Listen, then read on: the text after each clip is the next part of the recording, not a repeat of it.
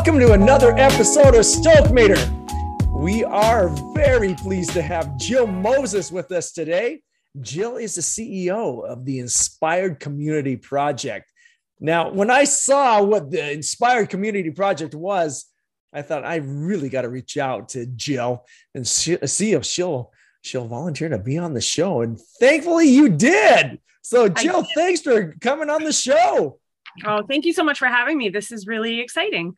Oh, it's a blast. And I'll tell you what, the way that I came across you is there was another guest on our show named Eileen Koo. And oh my goodness, when she highlighted that, I couldn't help but get excited. And I knew that we needed to reach out. So, and the things that you're doing, the Inspired Community Project is, it provides equitable access to special education services and resources. I didn't come up with that. That actually came from your website. Sounded familiar. But when we were initially speaking, you said this is a pretty young organization, right? I mean, if you can call a year and 3 days young, yeah, I think we're pretty new in the scene. And you folks are exploding. So I wanted to ask if you wouldn't mind explaining how this all came about. It was an interesting story, no doubt about that. Well, the funniest part is it actually starts with just the person you recognized in the top of this conversation. So Eileen is actually the CEO of Opportunity Network, where my husband works. And so I've known Eileen probably close to 8 years now. And so she and I have had many conversations over my career as a special education teacher. And as I've gone through different career changes and different ranks and roles within the education field. And so right before I started the Inspired Community Project, she was actually one of the people I sat down with. And I was like, hey, I have this really crazy idea.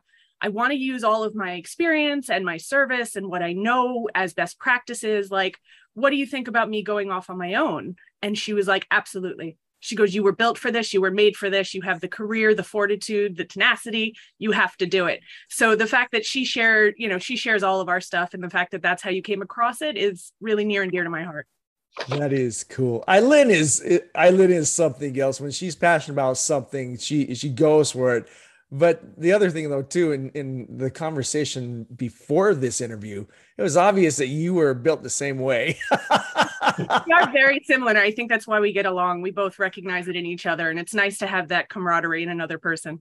Well, I've got to read this particular piece that came on from your website. Actually, it came from a media thing that I came about, and that is Jillian and her team work tirelessly to serve the community, improve the lives of their students. Amazing organization making a big impact. And that was just one of many. What do you folks do over there? People write this goodness about you. What a wonderful question. So the Inspired Community Project, we are an early intervention nonprofit and workforce development program. So what that means is not only are we providing services for children who are diagnosed with some sort of developmental disability, but we are a training center where basically we want to take people from the community, train them, get them certified, and put them back in the community. So we have a hyper-local self-sustaining model where we take in community partnerships. We work with people who are already doing the hard work. We work with different workforce development programs, and basically want to go back to the community service model of helping your community from within the community. So we service children from all over the Bronx. And so what we're doing is being able to create the professionals that can then go back into the community and continue to serve the community. Man, okay, that's cool. Simply because it's typical. I remember when I worked in New York, and it was so funny because you'd always bring these consultants in, and they would be the ones as soon as they left. Well, then what happened to the organization? It kind of reverted back to the same stuff. And I saw this right over and over and over again. And sadly, the Bronx has the brunt of that because, the Bronx has a bad reputation for a slew of reasons we could get into at another time. But, so in education, what happens is the Bronx has the highest referral rate for early intervention services, meaning the most number of families in the state are being told their children need assistance. But the Bronx has the lowest participation because there are no training programs, there are no professionals. And even a lot of the colleges that send interns, it's just that it's temporary. They'll come until their tenure or their internship is over, and then they go back to their own boroughs or they go back to their own states, and they have no intention of going back. So what we're creating is something that we're taking people from the Bronx to train them to work in the Bronx. And so they're local and they want to help their own community. So I have to ask, you need to dumb it down for me a little bit. I have a tiny brain. So what does that mean though? Like if give us an example of someone, like what are you training them for? Like what's the gap there that you guys are filling? Sure. So we work, early intervention is a service provided by New York State through the Department of Health. And so basically, if you have a little baby or any child before the age of 3 that gets diagnosed with a developmental disability, they are then entitled to services paid for by Medicaid or insurance if you have it. But you have to go and find those resources, right? You have to go find a therapist. You have to find a speech therapist, an occupational therapist, a center program, something. You have to find somebody to help you once you have those authorizations. But in the Bronx, there are not any training programs or really large groups of people that can provide those services. And so there's only maybe 1 or 2 other center-based programs. So you're talking about maybe 120 seats for over 2,000 children who need services. Mm-hmm. And so because of this deficit, other programs are starting to try and incentivize people to come from Manhattan or come from, Westchester, but they don't stay. And so when they come into the Bronx, they stay temporarily, or they find the commute too long, or the pay not worth it, or whatever the circumstances. And then the children and families are left without services. So instead of outsourcing from other colleges and other boroughs to get things done, we have partnered with like Mercy College Bronx. And so we have started looking internally in the Bronx because it has everything you need in the Bronx. You just need to be dedicated. And that has to be part of your model, is to work with the people already doing the hard work in the Bronx. Yeah. So it's kind of a grow your own model is what it sounds like. Yeah, it's a beautiful blueprint model. So what we're trying to do is, I loved the idea of the Bronx being the first and kind of being the flagship of this model, where the Bronx can then wear that as a point of pride, where this idea was founded and trialed in the Bronx, it thrives, and now we put it in other communities. So our goal is to open the Bronx location, run a full blueprint school year where we can see how it impacts the community at large. And then we want to take it to the next 3 locations per lowest early intervention participation is Central Harlem, Jamaica, Queens, and then East New York. Wow. Now, this is a New York-based function, but the things that you're doing, they are transferable to pretty much any big city, right? Yeah. Do you have any plans in place? And I know it's early on, so a year and 3 days. I mean, good night, man. But have you been in communications with any other big city like that or making it so that it's repeatable? So I think we have a lot of work to do in New York. I would love to say that we would make a really fantastic model. And you know what? When we have an 80 or 90% participation in early intervention in New York State, and we are just hand over fist churning out services and hours and happy families, and we have really figured it out in New York, then we'll work on other locations. But I'm born and bred New York, so we gotta work at home first. Yeah, I hear you. I arrived in New York in '98, and I stayed there for a decade, and went to Teachers College over there, Columbia. And the first book that I ever picked up over there was Savage Inequalities. Good book. Right? And when I read that, I was going, wow. Mm-hmm. And it talked about a little bit of funding, and it talked about all these other little things. And when he put it into light, it was kind of like, wow, that is a pretty savage inequality. I mean, it was a rightly named book. I'm just wondering, how have you dealt with those different things like funding and such? Because it is really hard to gather. I mean, when you like the PS6 over there, I know they're a very well funded district over there, but how, aside from donations and stuff, as such, how do you address those different types of inequalities? So Savage Inequalities was actually a really important book to me when I was going to college. So I went to NYU for teaching, and I've always known I wanted to be a teacher. Yeah. And I didn't, special education didn't fall onto my radar until I was doing student teaching. And what I appreciated about NYU is they make you do general education placements, but also special education placements. You have to do both. And so in my special education placement, I remember walking into everything described in that book. It was just, wait a second, I had just come from this really prestigious Brooklyn, I don't even remember the name of the school, but it was well-funded. It's probably better off I don't name it anyway, but a well-funded, parents were engaged, the activism in the community. And then I walked into this, District 75, special education, totally removed from the community, removed from funding, removed from supports. And I was like, this is bananas. This is absolutely bananas. But I'm also the kind of person that was like, this is where I need to be. Like, done. This is where, District 75, this is where I go to teach. And I ended up teaching almost 10 years in District 75. Oh. But I took those lessons from, understanding what it meant to engage with a family where both parents are working more than 2 jobs, and where you can't ask them for school supplies. You can't send a list at the beginning of the year asking them to spend $30, $40, $50 on school supplies. So what I spent almost a decade of my career teaching doing was, how do I find resources that I can also help the family? Because working as a teacher is not about just how you impact the child, but how do you engage the family and support them through that? So I was constantly finding free resources, donated school supplies, donors' shoes, those kind of things that allow the families to not have to take on that burden. And so, going back to funding for this, the Inspired Community Project is a self-sustaining model. And I did that for 2 very important reasons. I don't think it's responsible or ethical to fundraise people's salaries. I think people's livelihood should not be at the whim of other philanthropy. And so for me, making sure that the teachers and educators and therapists had a guaranteed, no matter what, year-over-year income was paramount for me. And also that meant that we would be able to provide services with no lapse, no worrying about funding. So our model, our programmatic model, where the services we provide, we get paid from Medicaid, we get reimbursements. And so we are at a scale, and it was a very specific strategic scale. It's large, but it's large on purpose because it has to carry all of the staff and all of the other administrative persons that are essential to run a program of this size. So the model was built so that our programmatic revenue carries us, but we have strategic partnerships that actually supplement our income, so that not only are we making enough to cover overhead, but we're actually going to be profitable within our first year. Nice. I'm just wondering too, what's the response been like from the community? I know when someone shows a vested interest in an individual, and in this case, families, it resonates with them, and there's usually some type of response.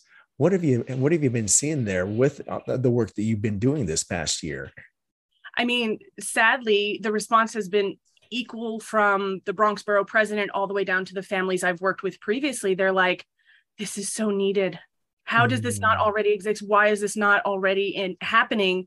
And why isn't it happening faster? And I'm like, well, I'm raising money as fast as I can, and we're only a year old. So, but every single person, like I said, I went back to families that I had worked with previously doing direct service as a baby therapist back in the day. And I went to them, I said, what was hard for you? What were the hardships and barriers you faced, so that I can figure out how to fix that for the future families? And so the response has just been, how can I help? What do you need and how can I help? And really, it has been astounding to see, if they couldn't help us financially, they can help us with resources and connections. Let's have a conversation with this person, or I know somebody at this office, or talk to this person who's a consultant for this kind of application. Every single person has just been so incredibly helpful. And, everybody hears about what we're doing and they're like, oh, so you're not just helping kids, you're also doing workforce development. Oh, you're not just doing workforce development, it's family advocacy coaching. So it's supporting, families in the neighborhood.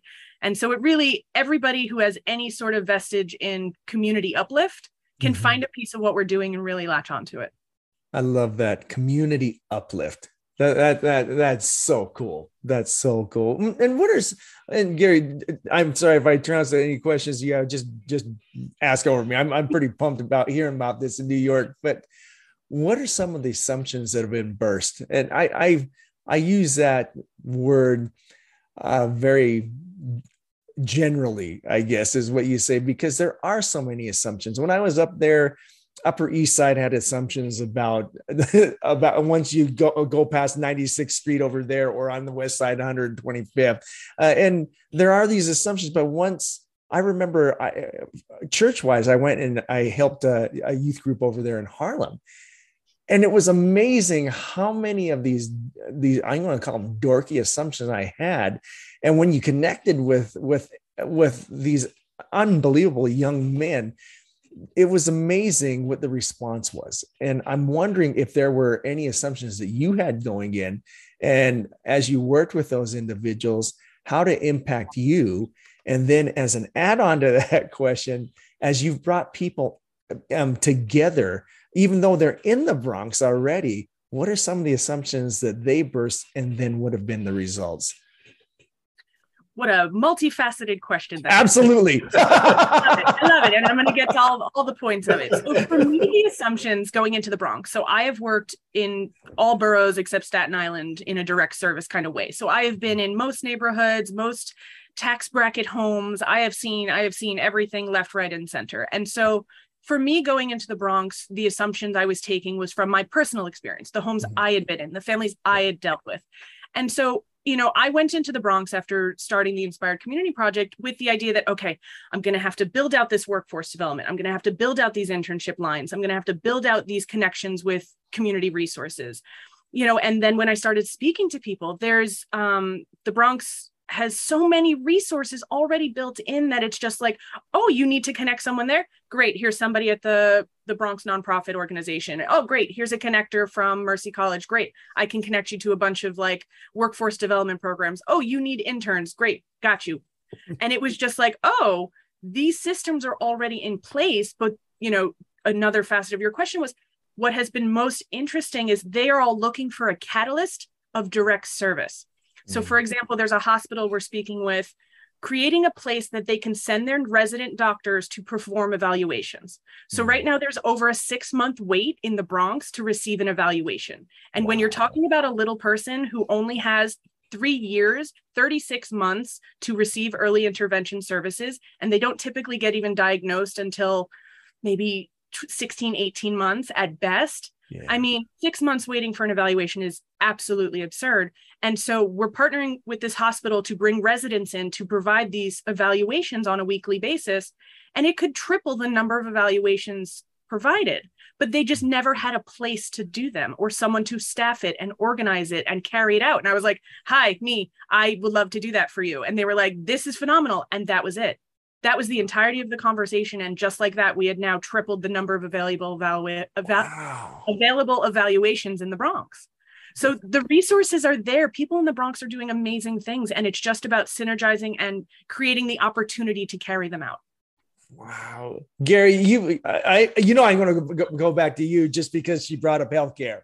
I mean, listen, and you live in so Gary's in Arizona and he lives in I would say you have your average American, but then also you work in an area similar to Bronx, although less populated. Yeah, more rural. How's this resonating with you, Gary? No, I think it's fantastic because that is something that I've become more and more sensitive to over time on my side of the fence as far as healthcare goes is letting people know what resources, first of all, are available, because many times they don't even know.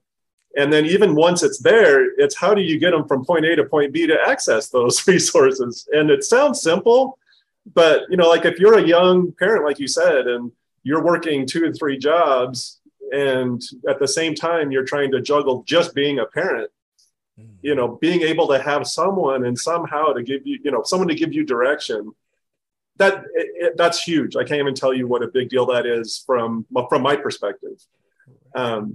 So yeah, that is super exciting. Thank you. And so, in the Bronx, we have a whole nother layer to that. So yes, being a young parent or even, a mid-30s parent, it doesn't matter.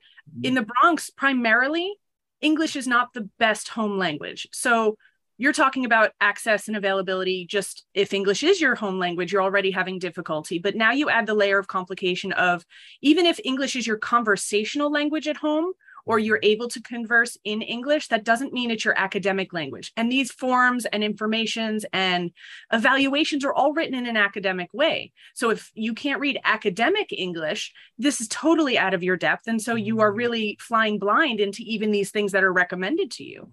So Oh, I'm sorry, I didn't mean to interrupt. I was just saying along that, I again, that's another thing that I am so becoming aware of. So we had a marketing material that was being handed to patients for different services, you know, kind of follow up, you know, healthcare and that type of thing.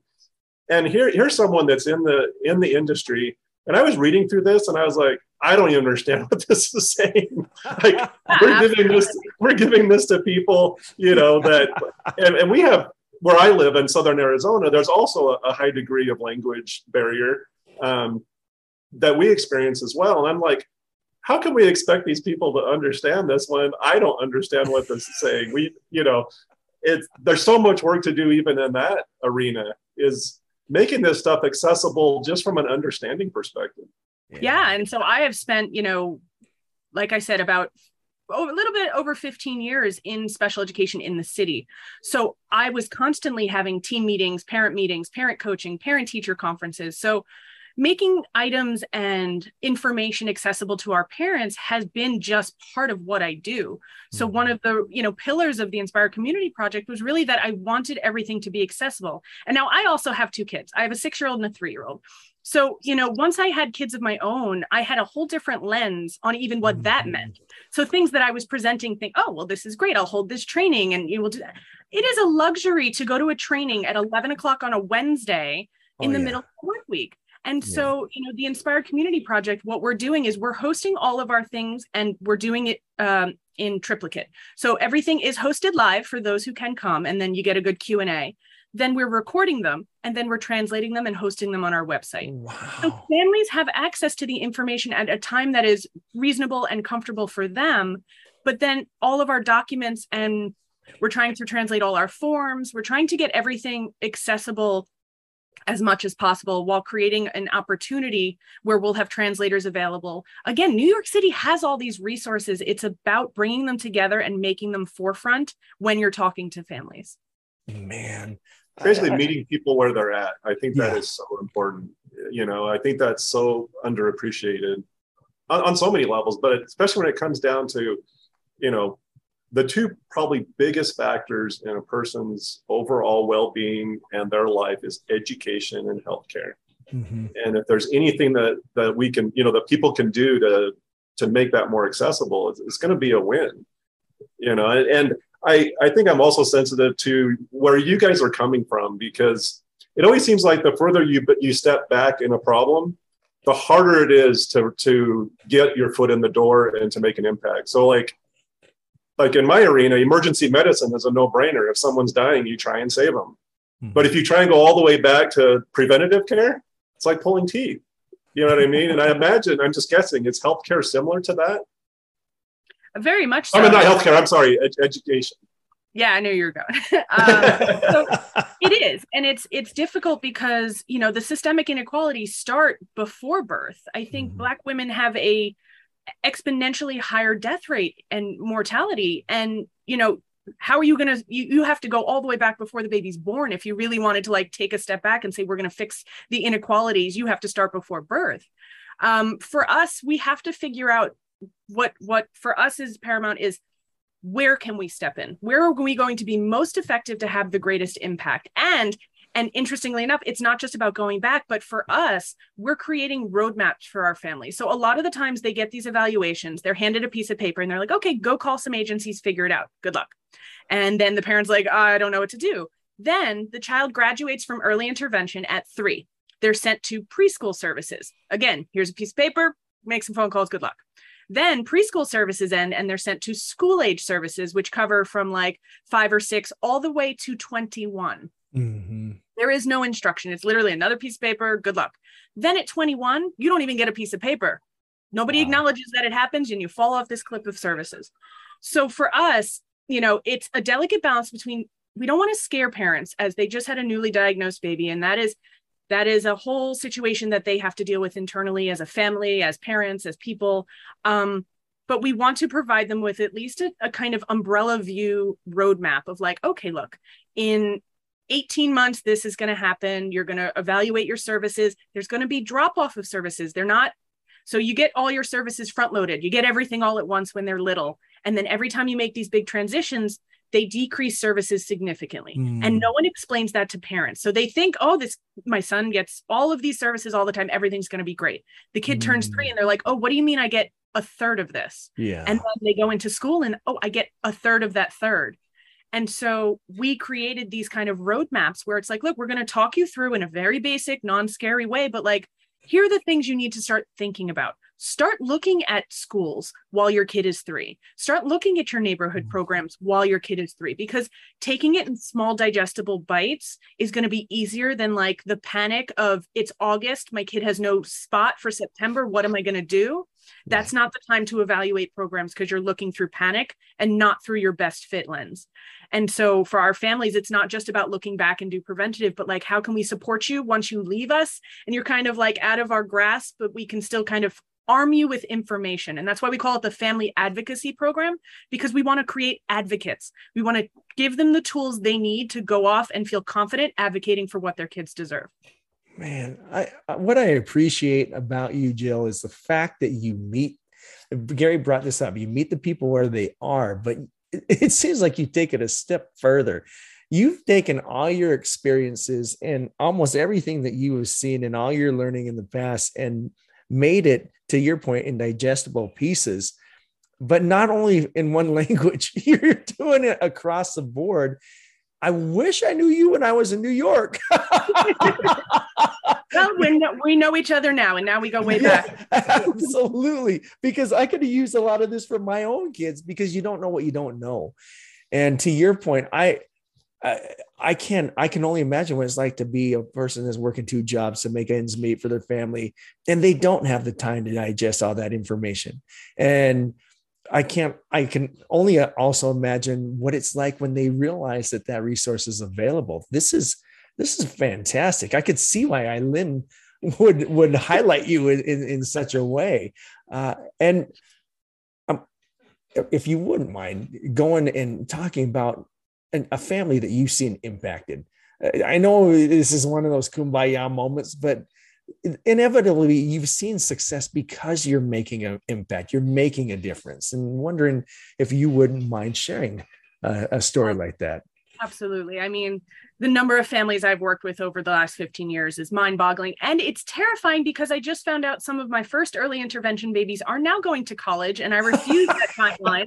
I reject that timeline. It cannot happen. They are still 5.5 and they cannot be going to college. But one of the families that really always sticks out to me is a family that actually had 2 children diagnosed with autism, and they had 2 very different experiences. I was not a person on their team when their first child was diagnosed or began to receive services. And it was something they found incredibly overwhelming. It was very traumatic for the family. They had a lot of difficulties finding service, figuring out, I mean, they had actually moved boroughs to find services. They had to relocate. And when I kind of entered into the family's team, their second child was just newly diagnosed, newly put into early intervention, and started to receive services. And I remember sitting down with the mom and just explaining to her, like I said, that roadmap of like, look, let's take a breath. Here's what's going to happen. Here are the possibilities. Here's what we should be looking out for. Here's what we can plan for. And I remember, she was getting ready to look at schools for this second child after having this really traumatic experience finding a placement for her first child. And she just sat back in the chair and she started to cry. And she was like, no one has ever just explained this to me. I never even knew what these terms meant. No one ever told me what these classrooms mean, what these numbers on this document means. No one's ever taken the time to just explain it to me. And that was one of the things that always stuck with me, that like, I think in the education field, there is so much so fast that has to happen. And we're not going to talk about under-resourced, underpaid, underserviced, but we forget these parents have no knowledge. Just because they are given a child and a document that says they need help doesn't mean they have any understanding of how to help them, what that means, and what these services are. And so that's a family that'll always stick with me, because it always goes back to, did you explain that to them? Do they really know what that means? Do they know what their options are? And that was the other thing. She's like, oh, I didn't know I had a choice. Yeah. Because a lot of the times they go to these meetings and the well-intended person from the district or whomever will be like, okay, well, you have here are your services. And they're like, okay. But the difference being, in the Bronx, statistically, Bronx families get allocated almost half the hours that families in Manhattan get, because families in Manhattan get either parent coaches, parent advocates, or lawyers that go to these meetings with them. Yep. And they go, well, legally, I know I'm entitled to X, Y, and Z services, but I want to ask for more. And because the district doesn't want to be sued, they don't want a problem, they go, okay, no problem.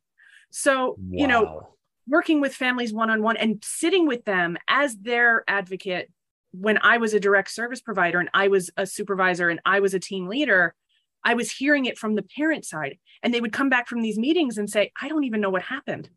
I have no idea what services we got. I don't even know what they were talking about. And again, those are the English speaking parents. Forget the parents who go in there and English isn't their first language, or it's not that it's only their conversational language.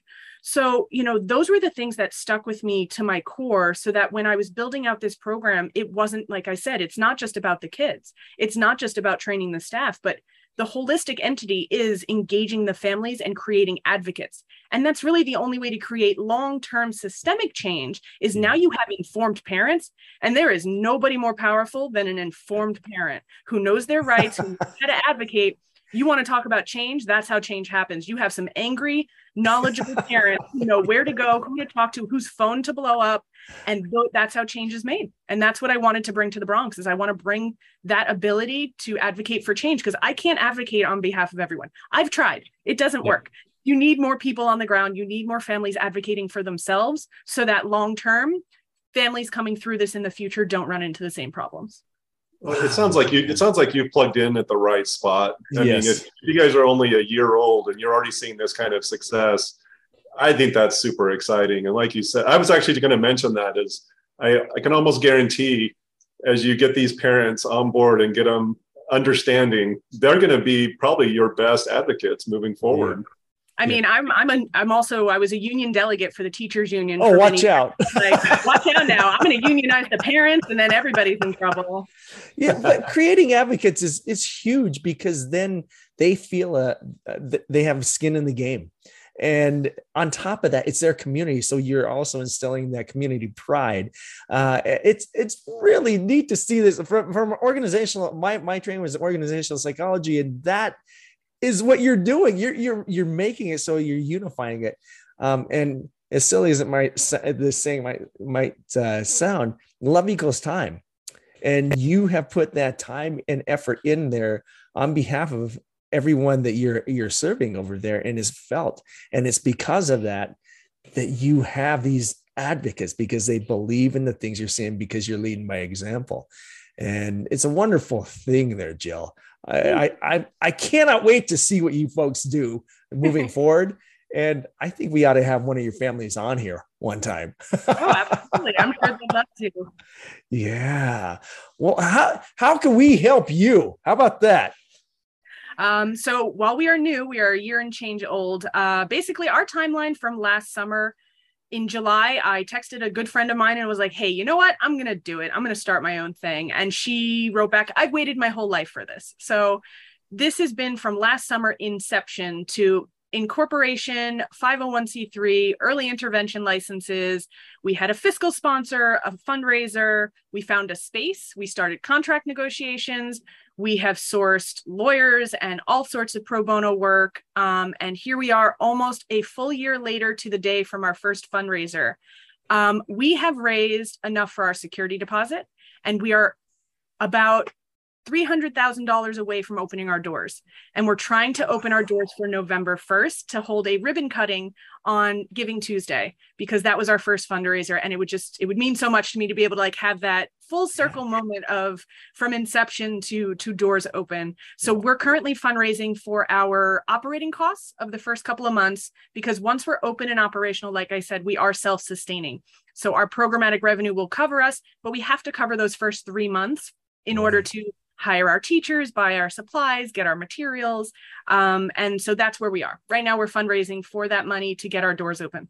What's the best way, or where do people go to donate? So our website is theinspiredcommunityproject.org. We're also on LinkedIn, and we have a lot of information about our fundraising goals there. We have a GoFundMe page. We're trying any and every avenue to get involved with anybody who's passionate about education equity. Because like I said, it's not just about the kids, it's about the families and the community uplift. We're trying to create something that's going to do good for multi-generations of the Bronx. And so our website, theinspiredcommunityproject.org, or our LinkedIn page, which is also the Inspired Community Project. We're taking donations there. We're also looking for corporate advisory partners. Like I said, this is very community-based. I don't ever want to reinvent the wheel. I want to gather the smartest people in all of the places and put them in one room. Yes. So anybody who works in any sort of industry adjacent to what we do, we want to partner with, and we want to create synergies that we can make it easy for each other to carry out our goals. I have some names. I'm going to probably be, I'll be contacting them as well. So, and on top of that, when we put this out there, we will make sure that there's a link there too. So if there's any link, just email it to me, and we'll get in there. Okay. But thank you so much, first of all, for your time, but especially for the work that you're doing. I love New York. Love it. And I know that this type of thing is exactly what is needed, and especially at this time. So thank you for all you do there, Jill. Thank you both so much for having me. This was really fun. I enjoyed this a lot. Well, I want to throw in real quick. I've been to come clean. I've been a little distracted throughout this thing because I keep getting caught up in the passion of Jill Moses. Yeah. And if there's anything that I want, that I selfishly want, is I want to have another interview with you. And you said something at the beginning. You said that you were built for this. And I want to know in a future episode, what made you you? And so anyway, that's my request. I want to hear your story. Actually, this is what I want to do too. I know this, we psyched the audience out. We thought we were going to end, but I want to throw this one out there too. I want to get you and Eileen on at the same time. I love that. And it would be hilarious. First of all, it would just be too much power in one room, man. Just the energy. Be careful with stuff like that. Oh yeah, you got to be careful. But think about that. We'll see. We've already seen the character through the individual interviews, but when you see how it all ties in together, wow, that's power packed. So I want to do that. Okay. Got it. Tell me when and where, and I'll be there. You got it, Jill. Hey, thank you again for your time. Thank you both so much. This was lovely. You bet.